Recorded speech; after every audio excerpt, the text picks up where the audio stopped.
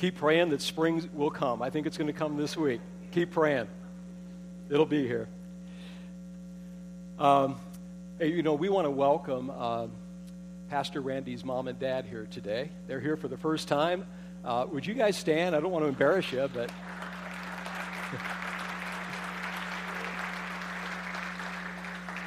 This is also Pastor Randy Sr. and Sharon, and he pastors down in Kokomo, Indiana. And we're grateful that you've allowed Randy Jr. to come and be a part of us. Great to have Randy here. Well, we're going to continue our series this morning. Our series throughout 2015 is called Conversation. And we are, throughout this year, looking at the 4 basic conversations we have in life. A conversation with God, a conversation that we have with ourselves, the conversation that we have with each other, our family, our friends, church family, and then that 4th conversation, which is the one we're really focusing on now as we lead up to Easter, is that conversation that we're called to have as Christians with the world about Jesus Christ. And over these last several Sundays, each Sunday, just as we begin the sermon, we've been hearing a little bit of the story of several different people from our church family and how they found faith in Jesus Christ to change their lives profoundly. And so this morning, I've asked another couple to come. I'm going to ask Josh and Shannon Rogers if they will come to the platform right now. Now, could you welcome them as they come?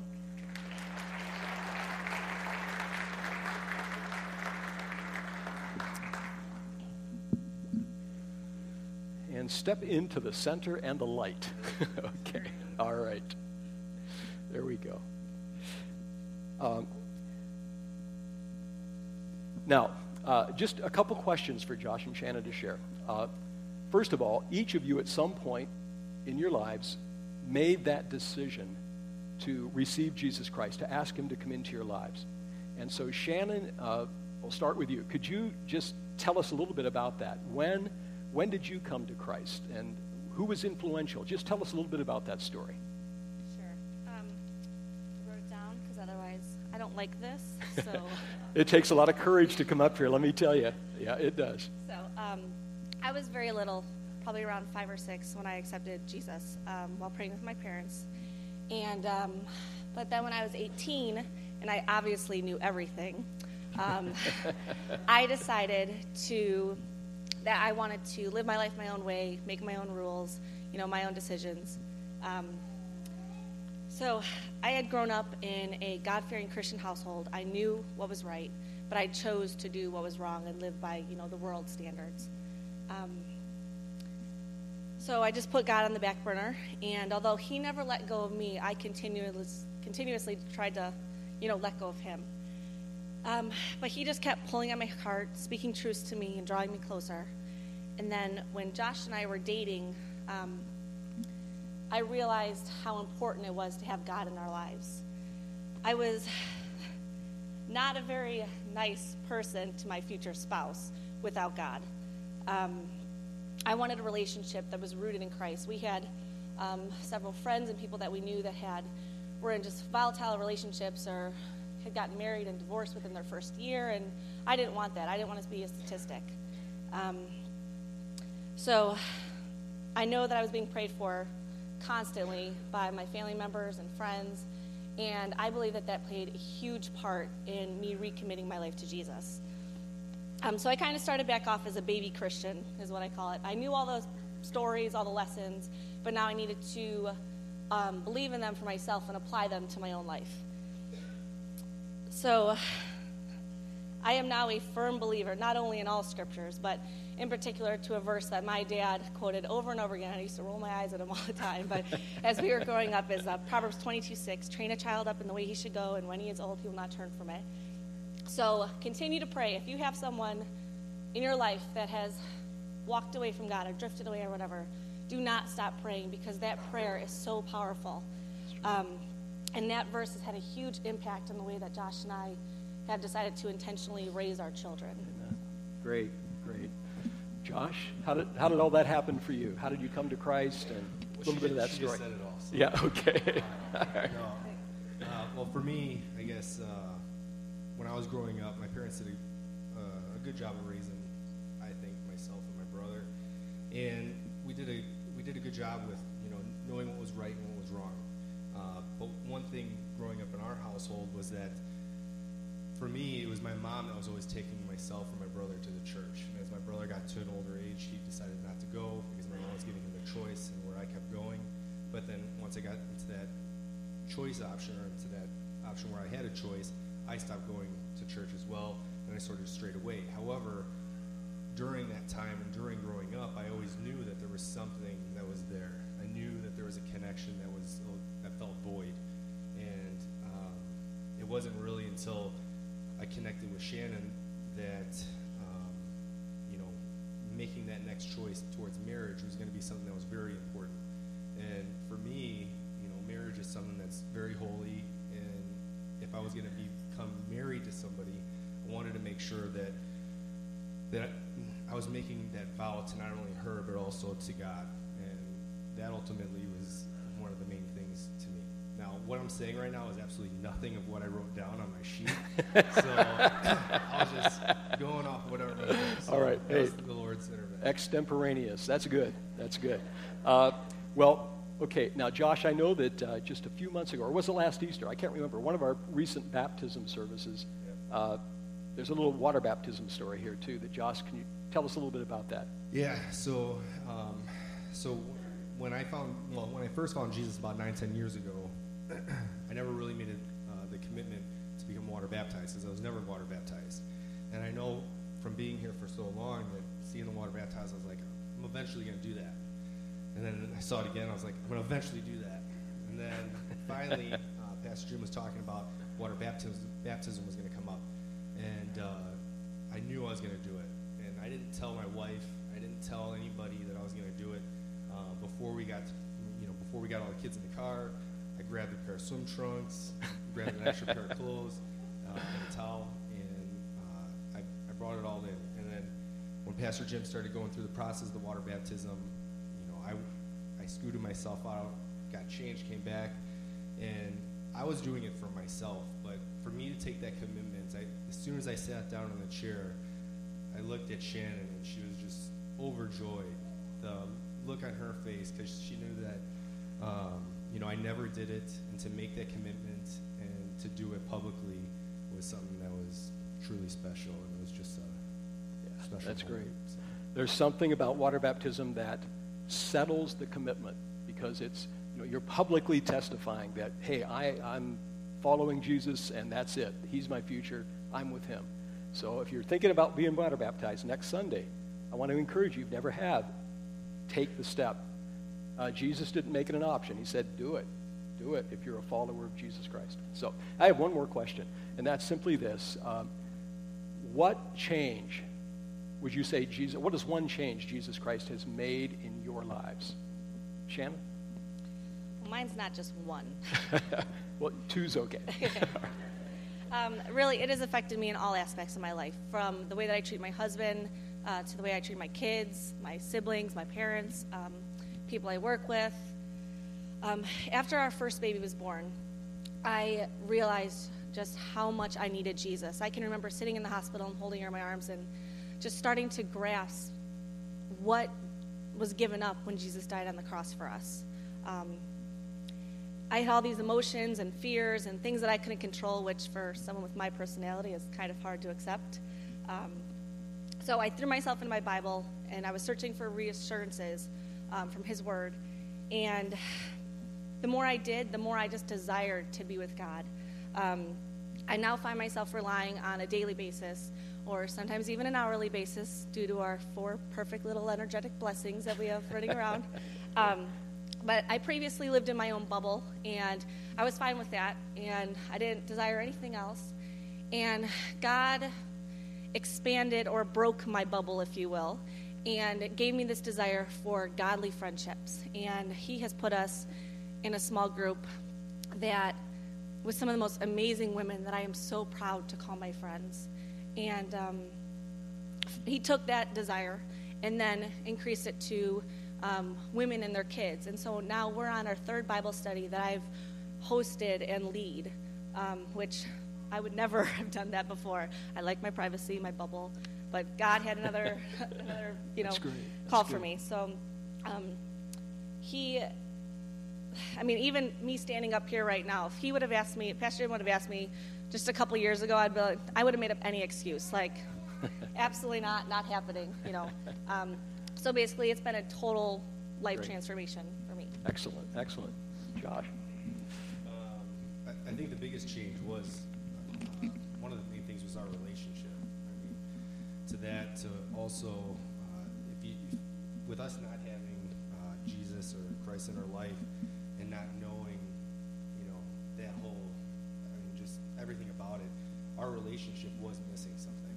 And even though we did get married and we did know that Jesus was with us, not until we were actively acting it out or, reading the Bible or, doing Bible, lessons with our kids or being a part of a small group. I will say that the small group has been something that's been really good for us.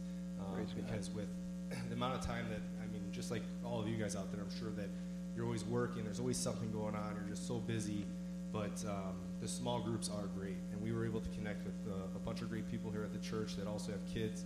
And the Bible study has allowed us to get those friendships, because it's hard when you're always busy and you're just confined to your home, or just doing, whenever you go outside the home is just family or just doing little, tasks.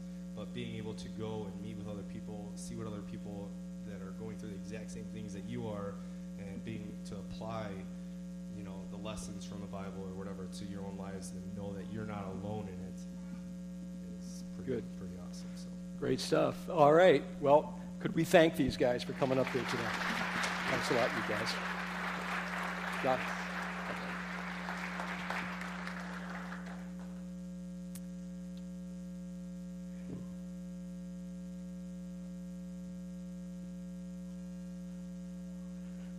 I'll explain this in a minute.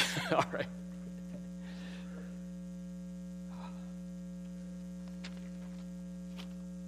I'm not going to throw it at anyone. Well, the power to change our lives is that we've been hearing these last few weeks is what this final week of Jesus' life was all about. And we begin to celebrate that final week today with Palm Sunday, leading up to Thursday night, and then Friday night, we'll come back, Good Friday, Sunday morning resurrection. But it's all because of what Jesus did and accomplished, all because of what he set his mind to do for us during those last 7 days of his life, that we can hear stories of transformed lives that we've been hearing over these last few weeks.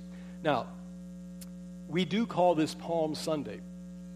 We'll understand a little bit more about that as we go through the message today, why it's Palm Sunday. Palm Sunday, the whole full account is in Luke chapter 19. You can read that later. We're not going to have time right now to read that entire account.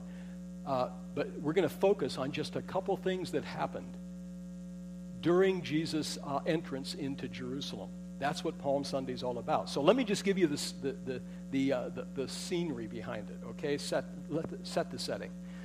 Jesus approached from the village of Jericho into Jerusalem. He came from Jericho 18 miles to the east.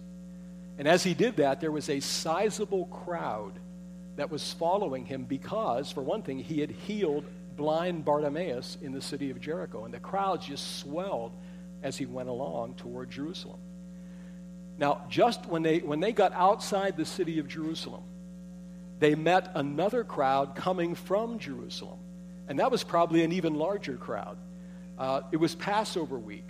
During Passover week, as many as 500,000 people, Jewish people from other nations, would crowd into the city of Jerusalem. The population of the city was usually only 50,000. So, every hotel, that place was packed. But they were there for Passover. And Passover was the celebration of the Jewish people remembering centuries before when God had required a sacrificial lamb to be taken by each family, a spotless lamb, slain, sacrificed, and then eaten by that family.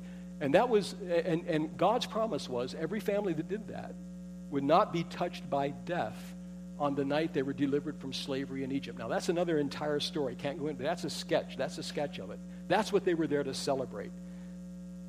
That God required a spotless lamb to be sacrificed. Now, that'll enter into our story a little bit later here. Now, but this large crowd that's coming out of the city that meets the crowd coming from Jericho, they were just as excited because just a few days before this, in a suburb of Jerusalem, Bethany, Jesus had raised Lazarus from the dead.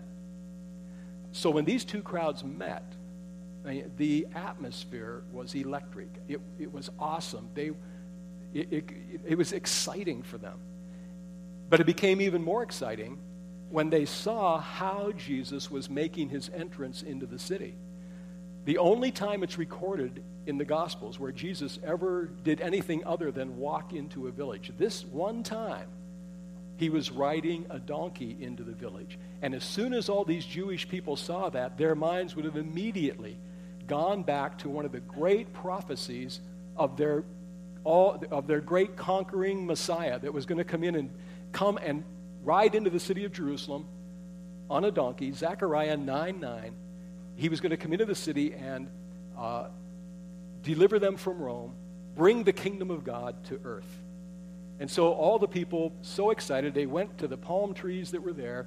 They started to cut the branches off. They started to wave those palm branches, and hence we have Palm Sunday, the day that Jesus entered into the city. Now, there are two things that happen as Jesus makes his final approach toward Jerusalem that I want us to focus on this morning. Just two things. First, the religious leaders were part of the crowd that day. And when they heard all the people shouting and worshiping Jesus and calling him the great Messiah, the great King, well, they had already long ago determined that Jesus was a fraud. He was a heretic. And so they came up to Jesus and said, Jesus, you got to put a stop to this. How can you be so arrogant as to allow these people to heap this kind of praise and this kind of worship upon you? Jesus, this is heresy, blasphemy. But you know Jesus' response? Far from stopping what was going on, Jesus shocked the religious leaders again. This is what he said in verse number 40, Luke chapter 19. He said, if I tell you this, if these people stay quiet right now, then the rocks alongside the road right here, they're going to start screaming out praises to me. Now, what was Jesus saying? Well, he was saying to the religious leaders, in essence, he was saying this: you guys are as spiritually dead and unresponsive to God as a rock, because you don't realize what is happening here this moment right under your eyes, right under your noses. So I will accept their worship. I will accept their praise, because I am their Messiah. I am their Savior. I am the fulfillment of all of what the prophets in the Old Testament said. I am the coming King. Now, and so they stomped off and got more angry, and their plot to put Jesus to death, man, it was really fired up. But here's the strange thing. You know how, I don't know if, has anyone in here ever been the grand marshal of a parade? You're a celebrity. Raise your hand. This is your moment. Okay. I haven't. But you stand at a parade and you watch the grand marshal of the parade. What do they always do when they're riding down in that sleek convertible with the top down, and all the roads lined with people watching? What do? There's this certain wave. Have you ever noticed that? There's a celebrity grand marshal wave. Every parade I've ever seen, it goes something like this. It's almost like one of those bobblehead type figures. The hand goes back and forth like that. Well, Jesus wasn't doing anything remotely like that. In fact, Jesus was heavy of heart. Now, isn't that strange? In the midst of this great moment and all the cheers and of the crowds, Jesus was heavy of heart. He wasn't waving. He wasn't celebrating. And suddenly this became very, very obvious to the crowd. Because when they came to a ridge overlooking the city of Jerusalem, Luke chapter 19 tells us that Jesus suddenly, he stopped. And he dismounted from the donkey for a moment. And then the whole procession stopped. They probably bumped into each other as they stopped. And then Jesus did something that not even his disciples had ever seen him do. Not this way, anyway. It says he began to weep over the city. Now, they had seen him weep just a few days before at Lazarus' grave before he raised him from the dead. But that was, the word there is the word that refers to a private, personal kind of weeping, shedding of tears, shedding of sorrow. But the weeping Jesus was doing here, the word for that is public. He was convulsing in tears. Jesus broke down. His body was shaking and trembling. He was sobbing loudly over the city of Jerusalem. He was doing the opposite of what would have been expected of the king at this moment. And so the question obviously is, why? Why was he weeping at this moment? Well, verse 42 goes on to say something, to give us the reason. I'm going to break it down. But he was basically praying, saying this in his prayer as he was weeping. Jerusalem, if only you had realized your moment. If you had only realized what's happening here today. If you really realized who I am. But it's hidden from your eyes. They couldn't see it. And so even though the crowds were cheering, he was weeping because they were too spiritually dead. Too much like a rock. Unresponsive to God. To really know what was happening. They thought, this is what the crowd thought, they thought that Jesus was going to lead them into battle with Rome, who were the invaders of the land, to set them free from the oppression and the slavery. They saw political freedom, but they totally missed it. And in fact, if they should have had a clue from the prophecy in Zechariah chapter 9, when your king comes riding to you gently and humbly on a young donkey.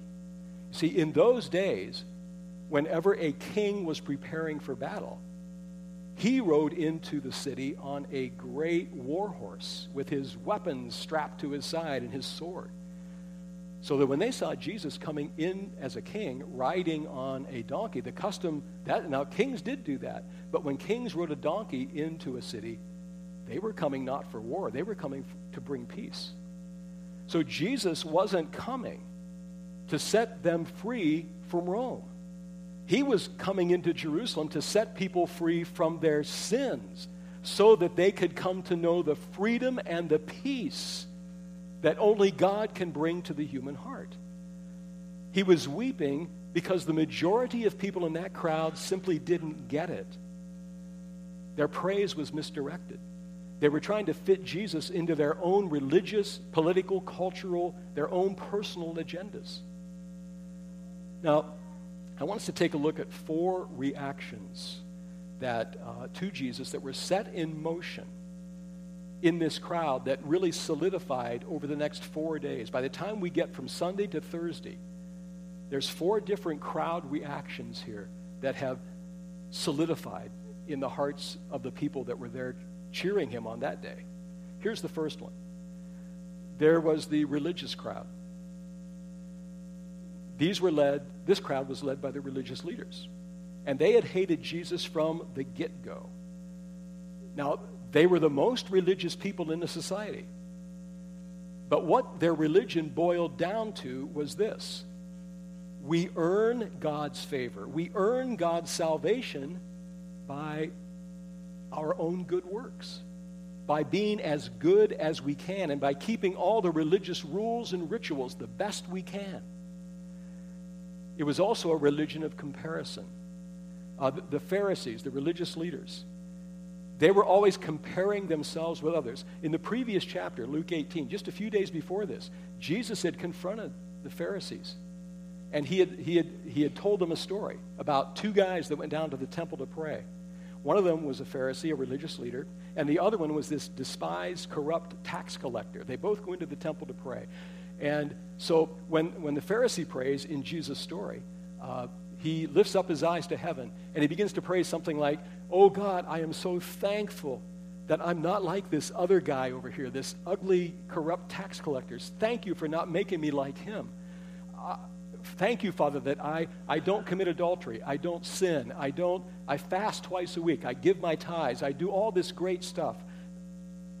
The Pharisee thought, by comparison to this guy, certainly God's salvation rests upon me. But then he has the tax collector pray. And the tax collector's prayer is completely opposite. Jesus says he doesn't even turn his eyes up to heaven. He doesn't feel worthy to look up toward God. And he begins to pray something like, "Oh God, I'm not worthy. I'm not worthy of you. But have mercy on me." And then Jesus says, "Which of the two do you think went home accepted by God that day?" It was the guy that cried out for mercy, who saw his heart, who saw his heart as it actually was and became responsive to God. You know, the problem with this crowd of people, and this crowd of people is still very represented in our world today, that all I have to do to be accepted by God is to make sure I'm a good, decent person. But there's only one person that we can properly compare ourselves to. It's not to any other human being. The only person we can really compare ourselves to is God himself. So when you or I stand up and measure ourselves by the perfection and sinlessness of God, where does that leave all of us? It leaves all of us looking like we fall short a long way, right? And we do. Well, the whole point, the reason Jesus wept for this crowd was he was coming into Jerusalem. He was going to the cross for this very reason, to close that gap, he was going to the cross to take all of our sins and that gap between a holy God and an unholy us. He was going there bearing and taking the blame for your sins and my sins so that they could be cleansed and wiped away. He took the blame so that we could be set free from our sins and come to know God. But they couldn't see it. Now, there was a second crowd there that day. I'm going to call them the irreligious crowd. And these were the guys that were really cheering Jesus on that day. But when later in the week they saw that Jesus was not coming to set them free from Rome, but that he had a spiritual agenda. He was coming to set them free from sins. Well, they turned against Jesus with a violent force. And a good many of them became part of that late Thursday night crowd that were screaming out, crucify him, put him to death. Because they weren't interested in spiritual things. They were interested in the here and the now. And you know, we live in a world today that's probably more than ever interested in the here and the now, being in touch with what's going on now, living life now. I think one of the reasons that movie, and maybe many of you have seen it, the Secret Life of Walter Mitty. How many have seen that movie? Okay, see it if you haven't. One of the reasons that movie is so popular is because we get to watch Walter. I'm going to do a movie spoiler here, but we get to watch Walter break out of his shell and get in touch with the world, get in touch with life. And this guy finally comes to life. We want to be in touch technologically. We want to be in touch digitally. We want to be in touch in our fashion, the way we dress, the way we appear, in our cars. We want to be in touch with what life is all about. But you know, here's the thing. We can be very, very, very much in touch with this world and the here and now. But we can be as out of touch with spiritual things, with God, as this rock is. We can be a spiritual Walter Mitty, out of touch with spiritual things. And there are a lot of spiritual Walter Mittys living on this planet right now. There were people in that crowd that day. They weren't interested in spiritual things. And the other thing about it is, they didn't like to be called sinners. It was sort of downright insulting and demeaning to be called a sinner. But the reality is, be called a sinner. I mean, why does that? Why do we react against that? Well, because we feel like it damages our self-image. It damages our self-esteem, our self-worth to be called a sinner. But here's the reality. The only way our self-image, our view of ourself, will ever be healed and ever become what God intended it to be, we have to first face the fact that we are sinners. That's the healing step. When sin is put out of the way, that's when we, for the first time, get in touch with God. And who better to put you in touch with who you really are, your self-image, and to make you into the person you were created to be? Who is better capable of doing that than God? But sin stands in the way. Jesus came to remove that barrier so that every human being could come directly to God and know him, and God could unfold in their life what he created them to be, make them the person he called them to be. So they didn't see that repentance of sins is the doorway into reality. They didn't see it because their hearts, even though they had cheered Jesus that day, they didn't understand. They didn't understand the real purpose. There's a third crowd there. And this is a totally different kind of group. They were also cheering that day, probably cheering louder than anybody else. And that was Jesus' own disciple circle. These 12 men who had been with him for 3 years, close up to him for 3 years, but who by Thursday evening, late Thursday evening, when they saw that Jesus was going to allow himself to get arrested and that he really was going to go to a cross, well, these guys that had been so close to him over those years, they deserted him. They ran and hid. They ran and hid because they thought, you know what? If they're going to put him on a cross, they might put us on a cross too.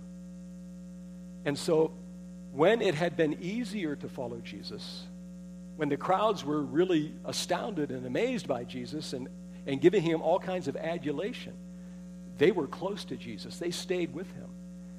But when it came down to loving Jesus strong enough to die for him, well, their commitment just didn't go that deep. It didn't go that deep. That was a third crowd that was there. And then there's a fourth crowd. And this is a much smaller group. This is a crowd that stayed very, very close to Jesus all the way through this. They followed him right up to the foot of the cross. And it was that circle of women led by Mary, the mother of Jesus, and Mary Magdalene, and a handful of other ladies that were deeply committed to Jesus Christ. They're the ones who stayed with Jesus all through this, and they stood with him right at the foot of the cross. Now, one of the apostles, the Apostle John, later, he got up enough courage to come over and stand at the foot of the cross as well. But the rest of his close, intimate followers, they stayed distanced from Jesus until Sunday afternoon, after the resurrection, when Jesus came and finally appeared to them and they were restored in their faith in him. Now, he hadn't been first in their hearts, but he was first in the hearts of these ladies who stayed faithful to Christ. Now, I want you to keep these four reactions in mind, because in a moment, I am going to ask you, which crowd do you stand with? Which one of those four crowds do you stand with today? So you can think about that for a second. But before we look at that, we've seen the crowd's reactions. But what was Jesus' reaction in the middle of all this? from a human perspective, the best thing for Jesus to have done on that Sunday was to turn that donkey around as quick as he could and gallop as fast as a donkey can gallop. And I don't even know if a donkey can gallop. But anyway, to get that donkey moving as fast as he could in the opposite direction and get as far away from Jerusalem as he possibly could. From a human perspective, that would have been the best thing for Jesus to do. Because, and Jesus knew this, he was heading straight into a horrible eruption of injustice and extreme violence that was going to be unleashed against him from this very same crowd of people. He could see their hearts. He knew where they were going to end up by Thursday evening, the space of just 4 days. Now, Monday, Tuesday, Wednesday, Thursday came and passed. And then the Passover meal at sundown on Thursday evening. All the Jewish families began to gather for that. But Jesus had not mustered the great army. He had not supplied the people with weapons. There were no war rallies. And so, as we've said, the majority of that crowd, they turned against him with irrational mob violence. Jesus knowingly made himself the lightning rod in the center of Jerusalem. Everyone's anger, everyone's rage, everyone's hatred, everyone's disillusionment, disappointment, all of that was striking Jesus like lightning. But you know what? It was worse than that. Because later on, after Peter, looking back, writing one of his letters, many years later, understood what all this was about. After Peter had been restored, this is what he writes in 1 Peter chapter 2, verse 24. This is what Jesus was doing. It says this: Jesus personally carried our sins in his body on the cross so that we can be dead to sin and live for what is right. By his wounds, you are healed. You see, all of our sins, every sin you've ever committed, big or small, secret or public, any sin I've ever committed, and this is true of all humanity and of all history, it all struck like the worst lightning storm we could ever imagine. Every sin was like a lightning bolt that struck Jesus during that week, and especially when he was hanging on that cross. Jesus hung on that cross for you and for me to cleanse us from our sins so that we can have a brand new life if we will just become responsive, if we will just come to him in faith and say, Lord, thank you for dying on that cross for me. Thank you for taking the blame for my sins. I invite you into my life. Jesus, forgive me of my sins. When you pray that prayer, then you're going to have a story change in your life because you've just put the pen in God's hand. You're not writing your own story anymore. God's going to start to write your story. And God's going to begin to become a reality, not some distant, remote philosophy. He's going to become a reality in the depths of your heart, the depths of your life. But it begins with repentance, thanking him for what he did on that cross and coming to him. And so Jesus came to Thursday night, to the Passover meal, which then became the very first communion service that was ever held.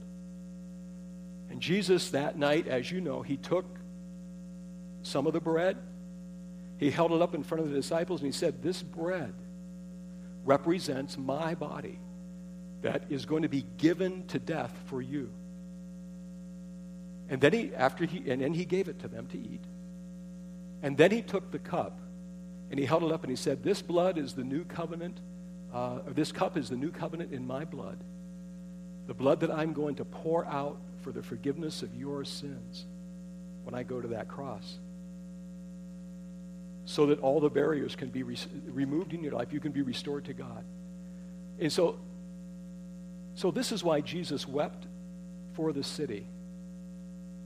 And why he weeps for all the people of the world of all history. And this is why Jesus Christ is weeping for an awful lot of people today. He's rejoicing over those whose eyes have been opened and who have come to him. In fact, heaven says every time a sinner, any one of us, comes to repentance, heaven turns into a party. But I'll tell you what, for every person that has not repented, for God so loved the world that he gave his only begotten Son, that whoever would believe in him would not perish, but have everlasting life. But if a person has not believed in him, has not repented of their sin, that person, Jesus says, is perishing in their sins. They're headed into an eternity that separates them from God and life and goodness for all of eternity. It's a serious deal. I mean, Jesus wouldn't have come all the way from heaven and went and died such a death on the cross as he did if this wasn't a real serious deal. And if you and I could get to heaven on our own by being part of that crowd that says, well, I'll just compare myself to others and make sure I have a longer list of good stuff I've done in my life than bad things, then God will let me into heaven. No. That is not the way to heaven.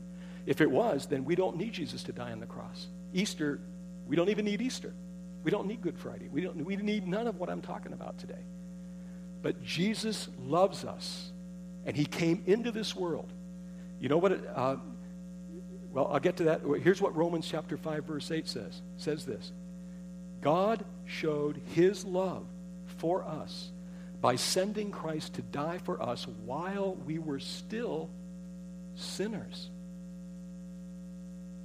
I'm going to ask the worship team to sort of quietly come and take their positions right now. And in just a moment, we're going to come to communion too. One of the things that Jesus told his followers was, down through the centuries, when you come together, I want you to celebrate this same meal. Because I want you to never, ever, ever forget what this final week of my life was all about. I never want you to forget what the cross is all about. And so we're going to share in communion together this morning as a church family. And I want to come back to that question that I asked just a moment or two ago then. And this is a really serious question. Really. Because there's only 4 crowds of people on this planet today. The same four reactions in that crowd. Same reactions to Jesus today. And everyone in this room, we are standing with one of those 4 crowds. Every one of us. Are you standing with the religious crowd who felt that by being good enough, they could earn their salvation? Is that where you're standing? Are you standing with that irreligious crowd who they just weren't interested in spiritual things? That's for religious people. I don't need that spiritual stuff. I just want to live in the here and now. If we only want to live in the here and the now, we're never going to get to live with God in the hereafter. But he wants to live with us in both places, the here and now and the hereafter. And he wants to change our lives. Let us be the people he created us to be. Now, here's a unique group. Or are you a Christian who received Jesus at some point in the past? And like the disciples, you were just once really on fire for him. You were really close to him. I mean, everywhere Jesus went, man, you were right there. You were right there with him at his side. But then something happened. Started to drift. Started to get distracted. Maybe you got mad at God because of a problem in your life or whatever. You got angry at God. And today, you're no longer at Jesus' elbow. You are distant from him. You've taken yourself off on another path. You've walked away from Jesus. Jesus may still be in your heart, but you're not walking with him today. You're out there hiding. Could that be you? Or are you one who is or will become one of those to follow Jesus right straight to the cross, repenting of your sins, receiving him opening your heart to him, letting him set you free from the power of sin. If you have backslid away from Jesus, this is his call to you is turn around, do a U-turn, and get back here at my elbow. Come, open your life to me, embrace me, be willing to die for me, live with that passion for me. Be a true disciple. If you have never come to Christ, if you have never really prayed a serious prayer saying to Jesus, Jesus, I know I'm a sinner. I don't measure up to your righteousness. I know I'm lost without you. So Jesus, I come to you right now. I ask you from the depths of my heart to forgive me of all my sins. Come into my life and make me that new person you promise you will make me to be. If that's you today, then you can become part of this crowd that went to the cross, and their lives were never the same as a result. And that's my prayer. And if you've been wandering from Christ, I can't think of a better time when we come into communion to rededicate your life to Christ. If you've never received him, I can't think of a better moment than when we're getting ready to have communion, just to say, Lord, come into my life. I give my life to you. So I'm going to ask you to stand with me right now.